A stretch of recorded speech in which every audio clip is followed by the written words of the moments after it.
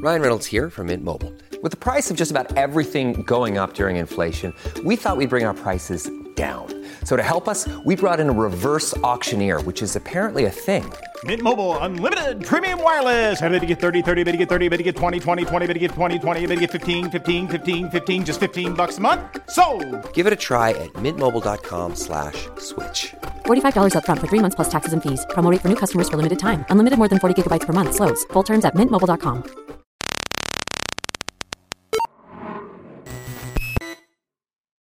So is your specialty in oncology, or do you monitor a lot of different things?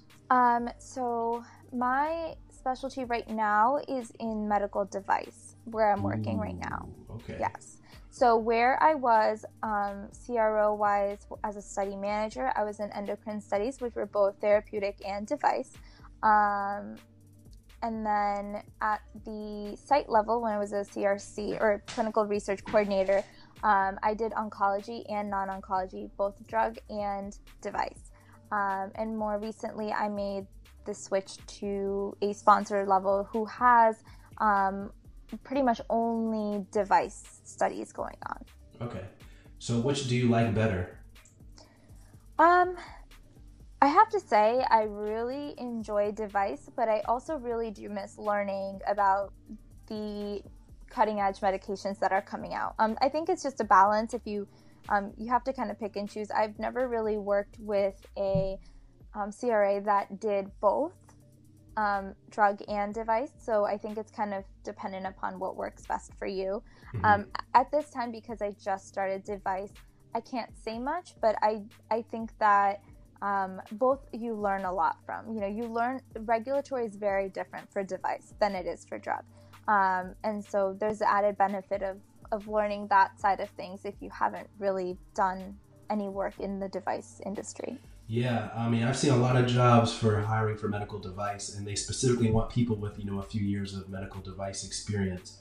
So it definitely seems like a very different thing. And yeah, definitely at the CROs that I know, they have their own unit. And the CRO that I work for too, they have their own unit dedicated to devices. So right. That's cool. All right, so switching gears now to, how long were you a study coordinator for? So I was a study coordinator for about a year and 5 months, so a year and a half almost. Yep, I more recently made the switch. Okay, all right. And so you mentioned before, so you've been at the site level, you've been at the CRO level, and I guess you've recently been at the sponsor level as well.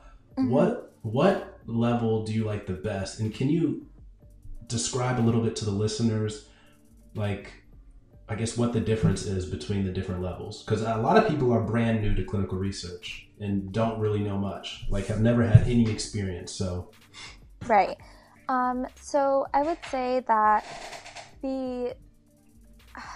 I would have to say I think I really enjoy being on the sponsor level. I guess it depends on which sponsor you work for, because the sponsor I work for doesn't use a CRO to run its studies. Thus, I'm directly working under the sponsor. A lot of CRAs work under the CRO, and then the CRO is basically what gets contracted. The CRO and the sponsor have a contract, and the CRAs represent the sponsor studies. So I really enjoy being on the sponsor side because you really get to see the ins and outs of the protocol development, and you get to work with the people who directly are making these devices, the engineers. You get to work with the principal scientists. You get to work with everyone directly. The CRO is basically an organization that the sponsor contracts to do a lot of the work if they don't have the in-house manpower to do monitoring or site management and all of those things. I enjoy doing that as well, but I think that I would still pick the sponsor level. And basically as a site, I really enjoyed doing that short term. I don't think that I would ever have stayed there long term. I think a year and a half was enough for me to really learn everything. And I think that's true. If you, so a lot of people have asked me this, who are interested into getting more experience. How long do you have to be a coordinator to really be a good coordinator? And I think that if you work really hard, you just need about a year and a half. Yeah. I think that's probably safe for a lot of the positions in clinical research, at least like the ones you can get your foot in the door on. Right. I remember my manager told me for my first position, she said it was going to take a year before I would feel like really comfortable. And I was like, no way is it going to take a year. But she was right. Yeah. She was right. Yeah. And, okay.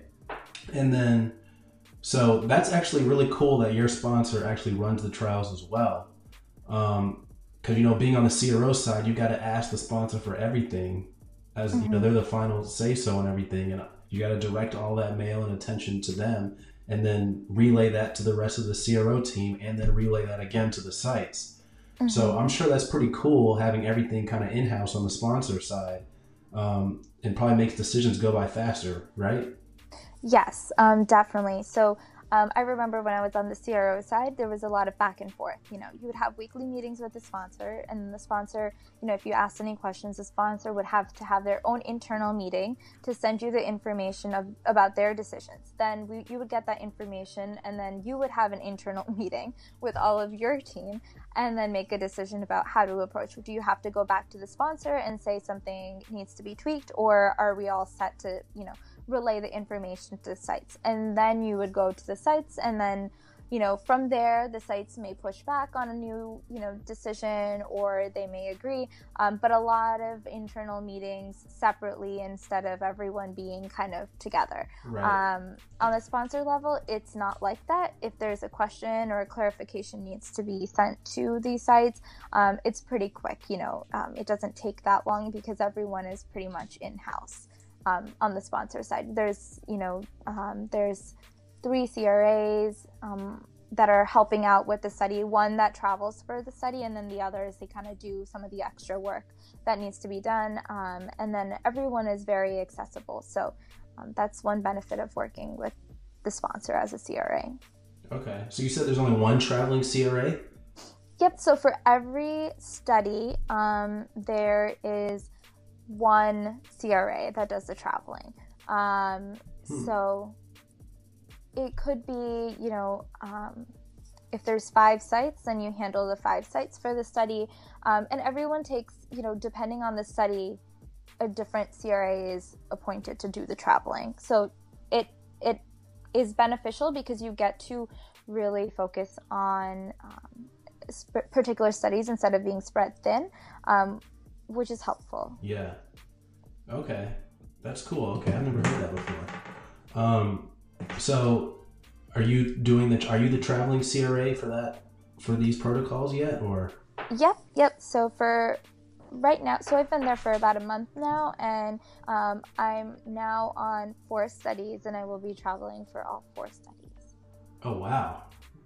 And then, okay, so you're not going to be doing any of I guess the other people are like in-house CRAs? They kind of do that? Yeah, so they do. So my position is up to 50% travel, which is actually not bad compared to other entry-level CRA positions, which you will very easily see, 75, 80%, depending on where you work for. I really like the 50% because I get to be in-house also. I get to be in the office at least for half of the time. Yeah. Again, I'm the direct contact with the site. So whereas the other CRAs that are considered in-house, they pretty much do a lot of the documentation paperwork for the study, but they are not the primary contact. So my day-to-day tasks involve taking care of the sites and making sure everything is being done correctly. Okay. So do you have to worry about submitting documents to the TMF, or you just collect them and hand them off? So I collect them and then I file them in our eTMF. Okay. But the in-house they're the ones who will go ahead and print them out and then file them into because we have a paper version of it as well. So okay. they'll file it into that. And they kind of help remind me if there's something that they realize I need when I'm going off to the site. So if they realize there's something that needs to be collected that we had not discussed about collecting before, then they serve as that reminder as well. Okay, cool. So do you like that setup? I mean, I know you're fairly new in it, but as opposed to the CRO, I don't know if it's a fair comparison to make, because the sponsor is probably a bigger company than the CRO was. So I don't know if it's a an apples to apples comparison, but do you like that setup differently? Because I know a lot of CRAs get frustrated if there's a bunch of CRAs that kind of like back them up on a study, because it can create some confusion for the site. Like, who do you reach out to, especially if a CRA is on the road a lot? Then they might not be contacted often. Yep. So I am the only CRA contact for the sites. They do not. I don't think the sites even have the contact information for the in-house CRAs. Okay. So really, any site issues have to be relayed to me.